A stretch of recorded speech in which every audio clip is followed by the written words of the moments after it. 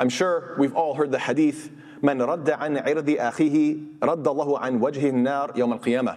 Whoever protects his brother's honor, Allah protects his face from the fire on Judgment Day. So yes, I'm sure we've heard this hadith, but do we realize that this applies to defending the honor of the Prophet ﷺ as well? Yes, he is our Prophet, but he is also our brother in Islam. You could say it that way as well. And therefore, he is the most deserving of having his honor protected. And we know that one of the most popular attacks against his character, sallallahu alaihi wasallam, is to call him a pedophile. A'udhu billah.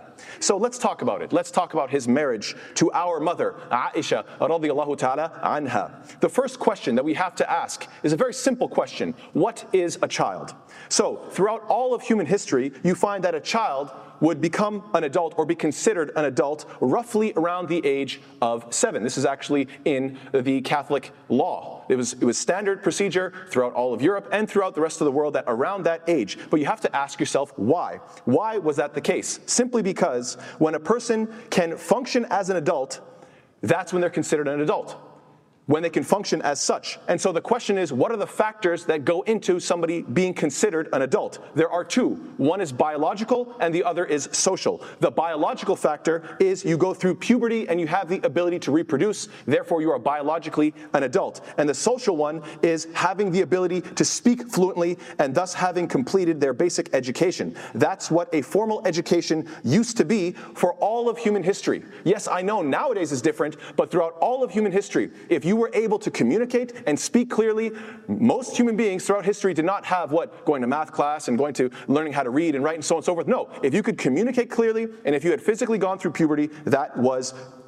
being considered an adult. So we have to remember this, that in the pre-industrialized world, there was no government mandated compulsory education. That did not exist. Historically, kids had to work to contribute to food production as early as possible. And the vast majority of people would grow up on farms, and therefore they had to learn the necessities of living, as in learning how to farm, take care of, the farming, and then also learning how to speak clearly and communicate. Then, by the age of puberty, they had already experienced a few years of working, speaking, taking care of their younger siblings, taking care of their younger cousins, taking care of their flocks, their animals, their riding beasts, and therefore they were as functional as other adults were. That's how the world worked for pretty much all of human history. So the big question we have to ask ourselves is what? When did this change? Why was there a change to this standard system? Well, we could look at how in 1852, Massachusetts was the first U.S. state to pass compulsory universal public education law. So this is a very important concept, that this is not very old. This is over 100 years, but not much more than that. SubhanAllah, that they started this idea of there has to be a mandated public education system. Then you can see how once that was established, immediately after, you see this domino effect, which is what? That once this universal public education law was established by 1880, not even 30 years later, many Western nations had established an age of consent that was, for the first time, typically between 12 or 13 years old. Then you go a few more years after that, roughly 40 years after that, you have in 1920. You have 26 states in the United States having the age of consent at 16, 21 states at the age of 18, and only one state at the age of 14. So what is the point of mentioning all this? Why am I trying to emphasize this point? What am I trying to emphasize? That the concept of childhood is made of two halves. The scientific one is based on biology, which is puberty, and then the social one is a social construct. It is based on basic education, and basic education shifts throughout social norms, throughout history, throughout time, throughout place. This isn't some conspiracy, and this is definitely not based on what Islam has enforced or based on Islamic norms and customs and laws. No, this is just a fact of human history, a fact of life. That once you've gone through puberty and once you've finished your basic education, what else are you waiting for? The fact is, basic education changes drastically based on what time period we're talking about. So I hope that point is very clear. You can't take a look at history through the lenses of today because we are shaped very differently. Now that we've talked about the historical aspect, let's take a look at Islamic law. Specifically, 4 conditions I want to take a look at when it comes to marriage. The first one is that in Islam, the woman's body and you have to have reached puberty. You have to be physically ready. Your body biologically has to be saying, I'm ready. So alhamdulillah, check mark number 1 is already there. Why? Because Allah Ta'ala says, وَابْتَلُوا الْيَتَامَ حَتَّى إِذَا بَلَغُوا النِّكَاحِ, and test the orphans in their ability until they reach the marriageable age. Allah Ta'ala describes the marriageable age. So there is an age at which you're supposed to be actually ready for marriage. When you look into the tafsir of this ayah, what does it mean, reaching marriageable age? You take a look at Qurtubi and others, they understand this in the light of the Surah An-Nur, ayah number 59, in which Allah Ta'ala says, and using the same word balagha, Allah says, وَإِذَا بَلَغَ الْأَطْفَالُ مِنْكُمُ الْحُلُمِ, when the children amongst you reach puberty. And so, based on this ayah, the fact that the balagha is being used in both cases, Mufassirin say it seems quite evident that reaching puberty is part of the necessities in order to actually engage in intercourse. This is nothing shocking because obviously that's what puberty is. It's your body saying, I'm able to reproduce. So that is definitely a necessity. But this is also corroborated with more evidence, which is from who? From Aisha radiallahu ta'ala anha herself, where she says what? تَزَوَّجَنِي النَّبِيُّ صلى الله عليه وسلم وَأَنَا بِنْتُ 6 سِنِينَ وَبَنَى بِي وَأَنَا بِنْتُ 9 سِنِينَ. Allah's Messenger صلى الله عليه وسلم married me when I was 6 years old, and I was admitted into his house when I was 9 years old. What does this imply? It implies that yes, you can get married like in terms of just a contract, even before the children exist. I mean, there could be 2 women that say, if I have a boy and if you have a girl, we're going to get them married together, inshallah. Like the idea of making a promise, that's fine. You can do that even before the children exist. However, when it comes to the actualization of marriage, when it comes to the actual intercourse of them living together and being together, you have to wait. Why else did the Prophet ﷺ wait these 3 years? It's obviously very evident that he was waiting until she had fully become a woman. And this is furthermore even clarified by the fact that Aisha radiallahu anha, she says that she had already been going through puberty when her parents started practicing Islam. She says what? لَمْ أَعْقِلْ أَبَوَيَّ إِلَّا وَهُمَا يَدِينَانِ الدِّينِ. I had seen my parents following Islam since I attained the age of puberty. So whether she had gone through puberty at 6 or 7 or maybe 8, whatever the case is, she was already developing as a woman. Then by the age of 9, it was like, okay, you're fully developed, you can now enter into the house of the Prophet ﷺ. Now, that's point number 1. The body must be ready. What's point number 2? Consent of the girl herself.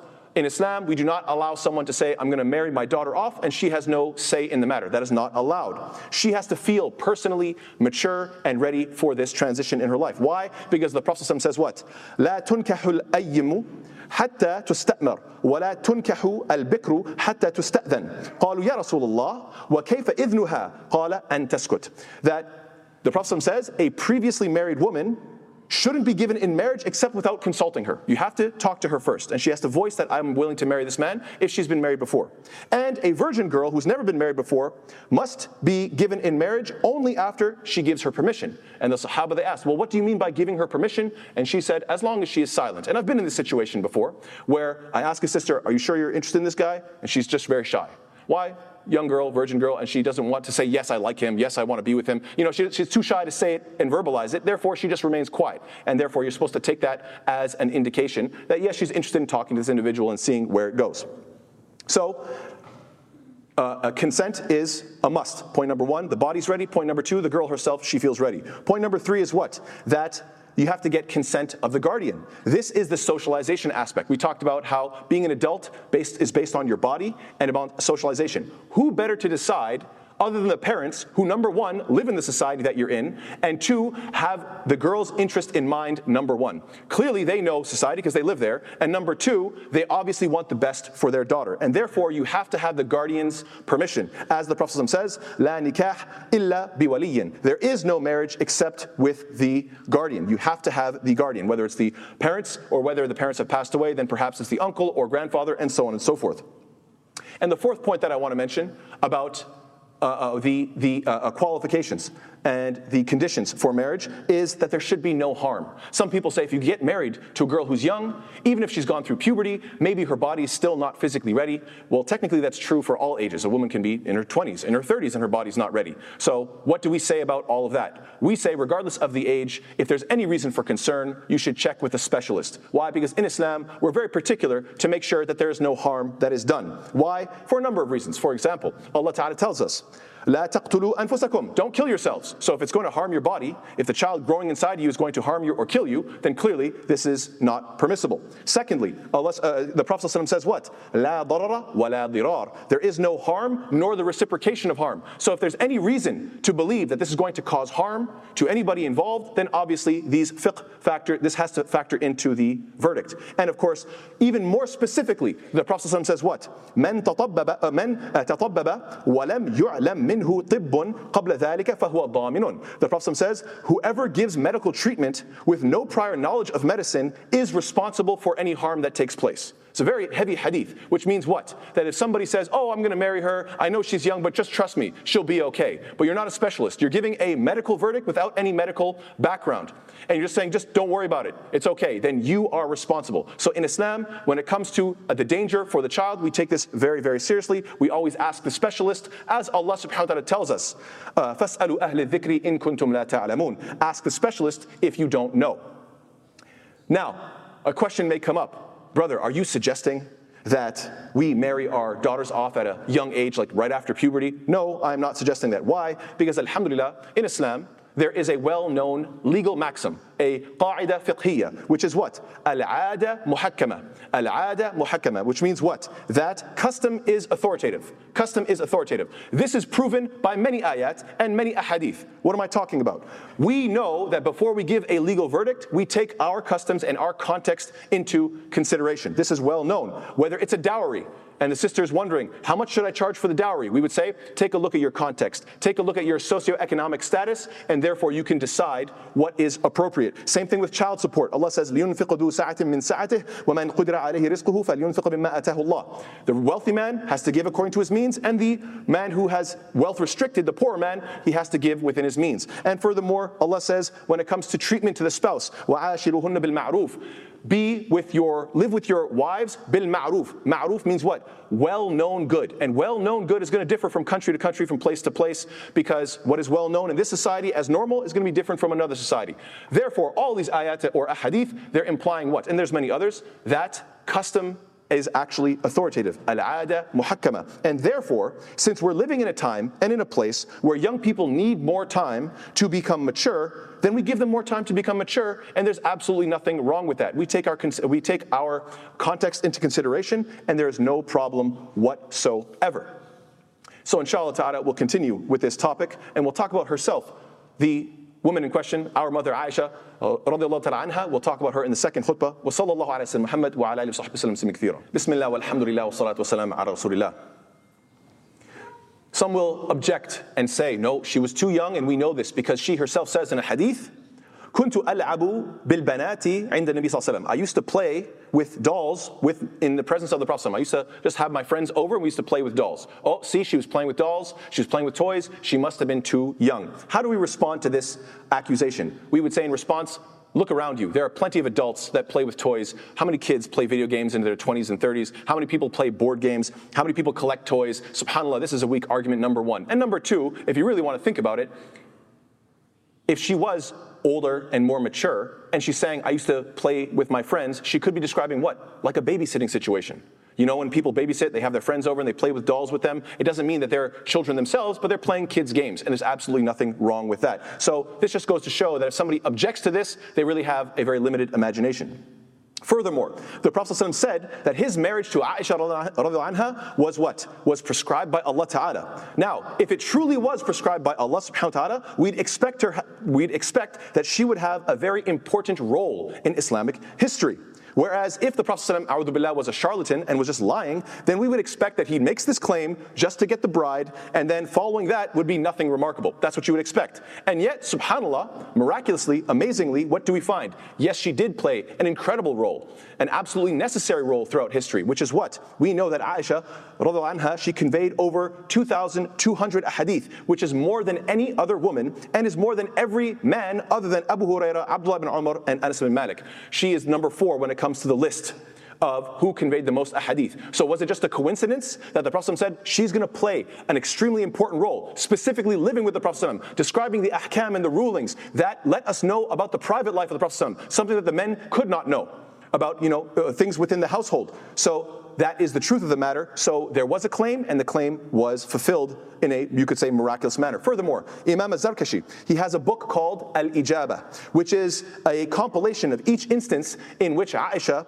she corrected one of the Sahaba, which means that she was what? She was a teacher. She was a genius. She was a scholar. She the whole book of just every time she said, no, that's not the right ruling. I'm going to correct you. Here's the hadith. So clearly she played an incredibly important role. So to reduce our mother Aisha to simply a small number, you are just somebody that was just a wife, subhanAllah, this is, you could say, really the epitome of sexism. To reduce somebody's great historical role to just a number is ridiculous. Furthermore, you would typically find that victims of abuse have certain characteristics. They lack in confidence, they're confused, they're voiceless, they're weak. And yet, subhanAllah, you find that the character of Aisha was exactly the opposite, confident, assertive, and outspoken. Therefore, if the disbeliever wants to claim that she was a victim, then the burden of evidence is on the claimant. Al-Bayyinah ala al-Mudda'i. Furthermore, Aisha radhiyallahu anha was from a wealthy family. You can't claim that, oh, this was out of desperation just for money, because that doesn't work. She was from a well-to-do family. And furthermore, we know that the Prophet ﷺ spent his younger years married to who? Khadija radhiyallahu anha.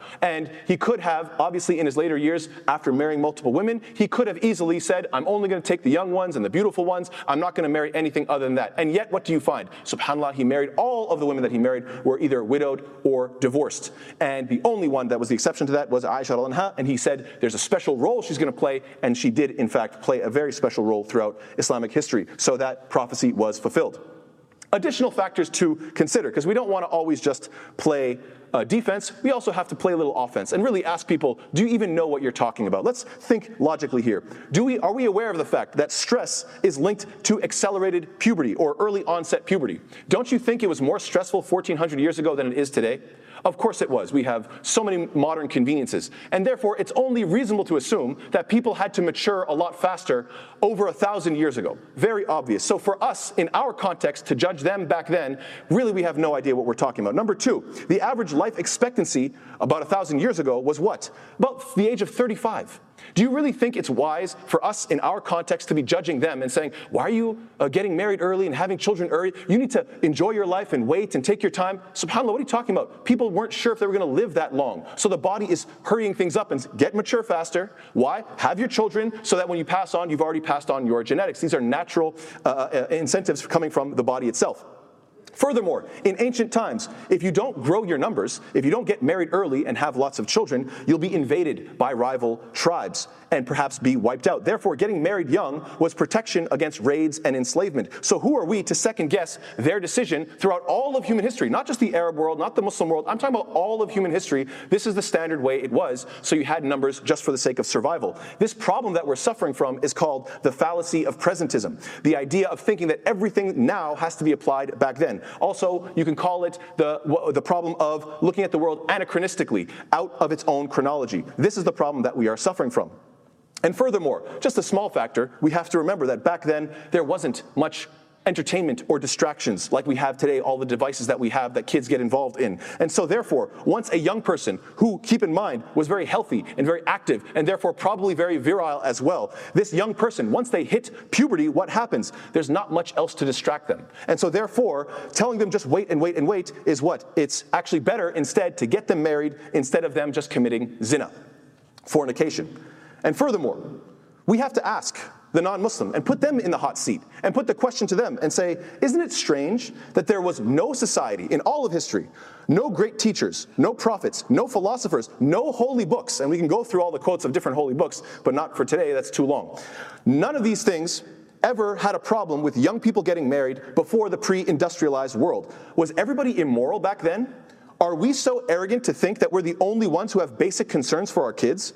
While everybody else throughout all of human history was inconsiderate of their own children, of their own daughters? What type of a mentality must you have? How arrogant must you be and self-centered to think such a thing? Or is it possible that our thinking is slightly biased? And furthermore, we have to keep in mind that attacks against the Prophet ﷺ started at the outset of Islam. They were calling him kahin, majnoon, they were calling him crazy and a soothsayer, they were calling him all kinds of things, sahir, they were calling him all kinds of nicknames. And yet, despite the fact that the Prophet ﷺ has been attacked throughout all of his lifetime and then history beyond, we find what? We find that this particular attack only began roughly somewhere around 100 years ago. Is that another coincidence that nobody found a problem with it? Not even the Quraysh, not even the Europeans, not even the Crusaders. Literally nobody throughout all of history had a problem with this marriage except for a few hundred years ago. You have to be a little bit logical and say, what changed? And like we said, it is this idea of a standardized education that you're only an adult once you're finished it. Prior to that, the standard education was what? You can speak, you can work, you're an adult. That's the way it was, not in just the Muslim world, everywhere. We have to be intelligent about these things. Yes, it seems to be an attack on the Prophet ﷺ. It's not just an attack on the Prophet ﷺ, it's an attack on everybody's values, everybody in the traditional ancient world, and yet it only seems to be concentrated on one person. This is the hypocrisy. In this society, it seems to be that there's this insistence on the number of 18, despite many facts. For example, the age of consent has changed many times. As we said, sometimes it was 12 and 13, sometimes in the 14, then 16, then 18. It keeps changing. Why?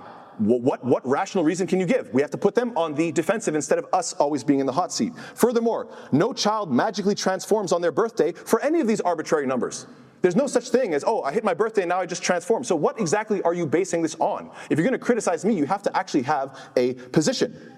Furthermore, Islam is for all times and all places. The only reason we'd insist on a specific age like 18 nowadays is because we can't imagine that for most of human history, many people weren't even sure of their age. I'm sure you guys probably know some people that came here to the United States from another country and you ask them, what's your birthday? They're like, January 1st. You guys know people like this? Why? Because they don't know. They don't know their birthday. They don't know their exact age. That's how it was for the past 1,400 years in all of societies. People don't know their exact age. So this idea of, no, Islam should have insisted on 18. You have no idea what you're talking about. That's not the way the world works. Even if you insist, even if they did know their age, it's easy to lie about your age.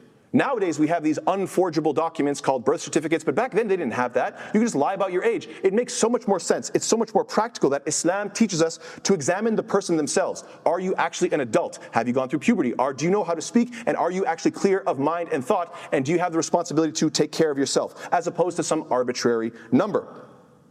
Would you condemn your entire lineage? Most people would say, no, I wouldn't condemn my entire lineage. Okay, then why do you condemn the Prophet ﷺ? Last few points are what? Many US states don't even have a minimum age of marriage. So why aren't these people protesting? Do you guys see the double standard? I'm not talking about 1,400 years ago when the context made more sense. No, forget about that context. In our context today, there are many states in the United States that don't have a minimum age of marriage. Did you know nearly 300,000 minors were legally married in the US between the years 2000 and 2018? This is from a study from 2021. 300,000 minors are getting married in this country alone. Nobody bats an eye. Nobody's talking about it. It's not an issue. Why? Because it's legal on the books. The moment you mention the Prophet ﷺ, when the context made so much more sense, no, now this is a problem. Let's keep going.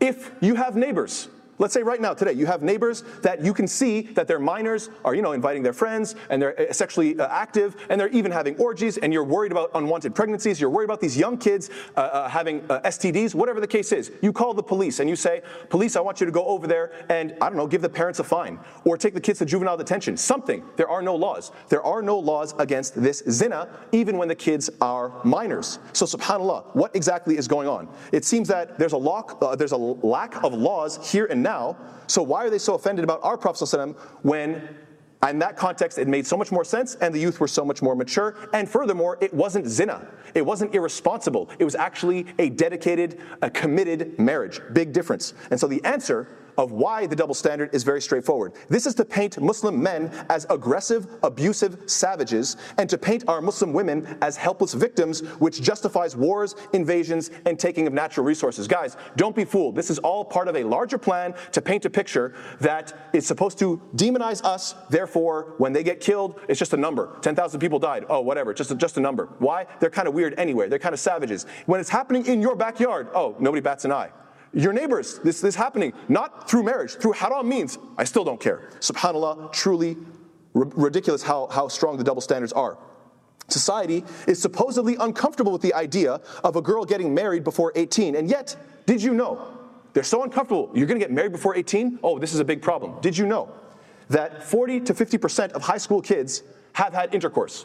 40 to 50% of high school kids have had intercourse. So what are you doing about this? Furthermore, the average age that a child sees hardcore pornography is 10 years old in this country, which is legal, by the way. It's free, it's online, it's ubiquitous, it's everywhere. Furthermore, there are no laws against the sexualization of children's clothing. You can produce, there are these, what are they called? The child beauty pageants that you could watch. And they're sexualizing young kids and putting makeup on them and putting all, I don't even want to go into detail, but that's perfectly legal. And there are countless TV shows and movies about teens that are encouraging what? Sexual activity. All this is legal. Well, and when they have sex, that's legal. All that's fine. And if they get STDs and pregnancies, oh, that's your problem, maybe get an abortion. The moment you say, can we just have them get married? They have raging hormones. Can we just marry them off? Whoa, extremist. Even if it was 1,400 years ago, still an extremist. Even if they had, mortality rates that were 35 years old, average age expectancy. Even if it was for their own survival, and so many different reasons, still unacceptable. This is an incredibly amazing double standard. So society is just fine with haram zina, fornication, yet offended by marriage. And as I mentioned earlier, subhanAllah, there is a social and biological factor to determining childhood. This idea, it's not just biologically determined, it's also a social construct depending on when you consider education to be done and the person's ready for the world. But subhanAllah, in our current society, we've pushed the social readiness for marriage so far beyond the biological readiness that they hardly overlap anymore. It's amazing. People are going through puberty. And they think, oh, even though my body's ready, no, I'm not mentally ready. I got to finish high school. Okay, no problem. Well, I got to get my bachelor's. Okay, no problem. I got to get my master's too. Okay, no problem. I got to get the Ph.D. Okay, no problem. And well, I have to have a few years of working so I can be an independent individual. I got to work and get my own things going.